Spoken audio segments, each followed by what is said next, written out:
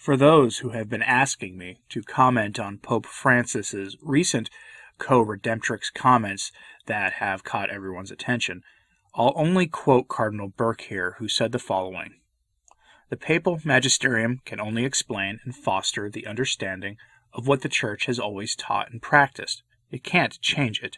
And so the idea that the Pope has the power to change the constant teaching of the Church is absurd." While some will say the Church never formally taught that Mary was co-redemptrix, the popes, doctors of the Church, and the theologians have taught it without contest for at least 600 years. In the history of the Church, that means the teaching is taken rather seriously, and that Francis is merely contradicting what his predecessors said on the matter, and that is rather easily demonstrable. The concept that Mary is co-redemptrix of humanity does not mean that she redeemed humans of original sin like her son did, but rather it means that she participated in that act through her suffering united to the will of God. That's all it means.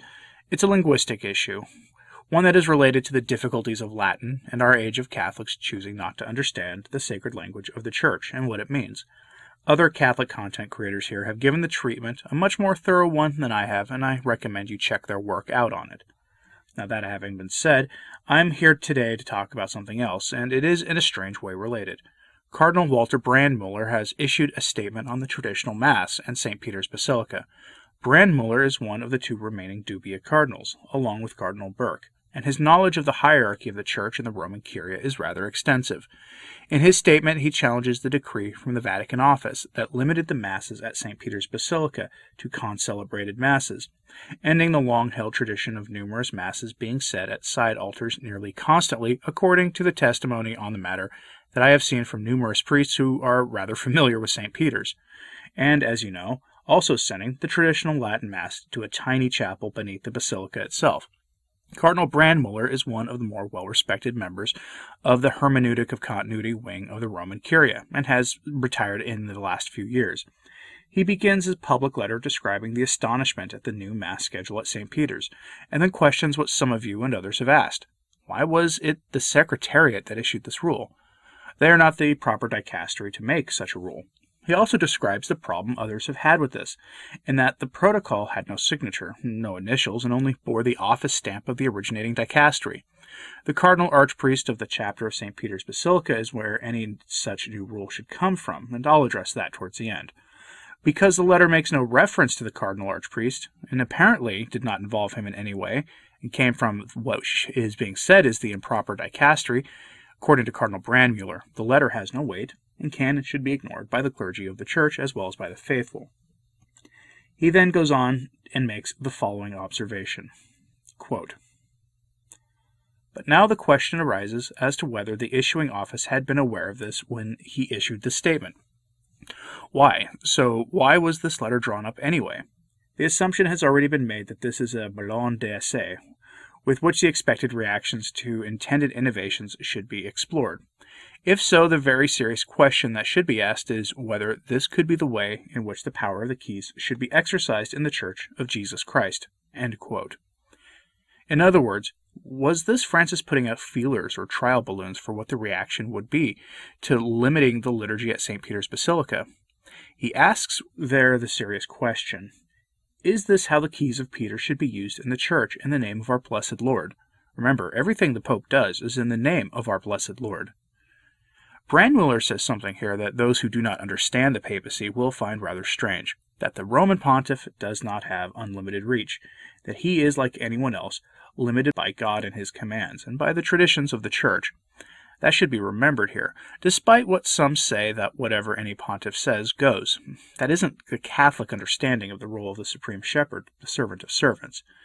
His job is to preserve the Depositum Fidei, not to be an innovator, not to be the living, breathing embodiment of the spirit of Vatican II.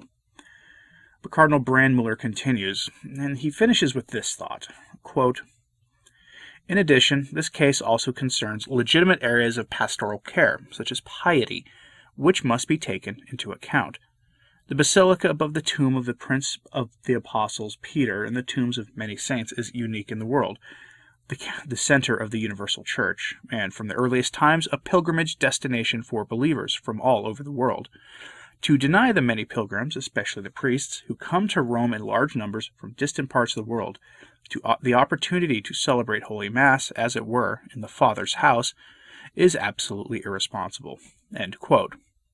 Now, some will say that there are plenty of parish churches in and around Rome that traveling priests can say the Mass at, along with their faithful, but remember, Cardinal Brandmüller knows the Vatican and Rome better than most, and most, if not all, of those parishes already have their own Mass schedules, their own clergy, and their own needs and external pressures that would make it very difficult, if not impossible, for these parishes to offer the use of their Cranmer tables and high altars for the saying of these Masses, as well as the fact that the traditional Latin Mass is under the authority of the Bishop of Rome there, which in this case is Pope Francis, and who has, by all reports and rather easily demonstrable actions, limited the access to the traditional liturgy in the Archdiocese of Rome since practically the beginning. Just ask the Franciscan Friars at the Immaculate about that. And that has made it more unlikely that a traveling priest will be able to offer the Holy Mass to his flock as needed when traveling to Rome.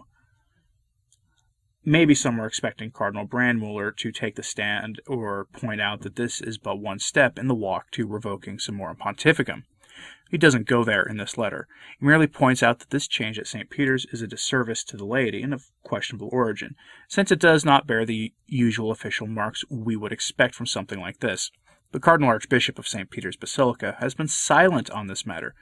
But here's the thing that Cardinal Brandmüller isn't saying here, that the new cardinal in charge of St. Peter's Basilica is none other than Cardinal Mauro Gambetti, who is a cardinal in the mold of Pope Francis. He is a modernist who was clearly appointed to bring the Basilica in line with Francis's vision for the Church and her liturgy, and he's only been a bishop since last November, which is interesting.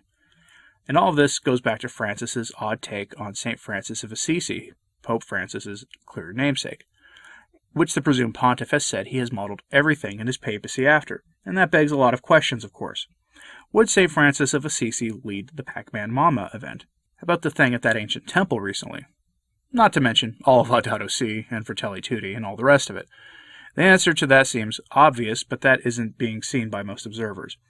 And Gambetti is from that same cloth, and so for Cardinal Brandmüller to point out that this document lacked Cardinal Gambetti's signature kind of misses the point.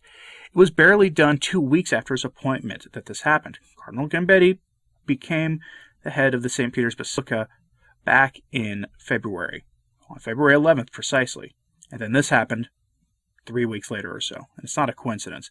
Gambetti was part of the process, even if he didn't sign it in a formal way. That's the latest update on the St. Peter's Basilica situation.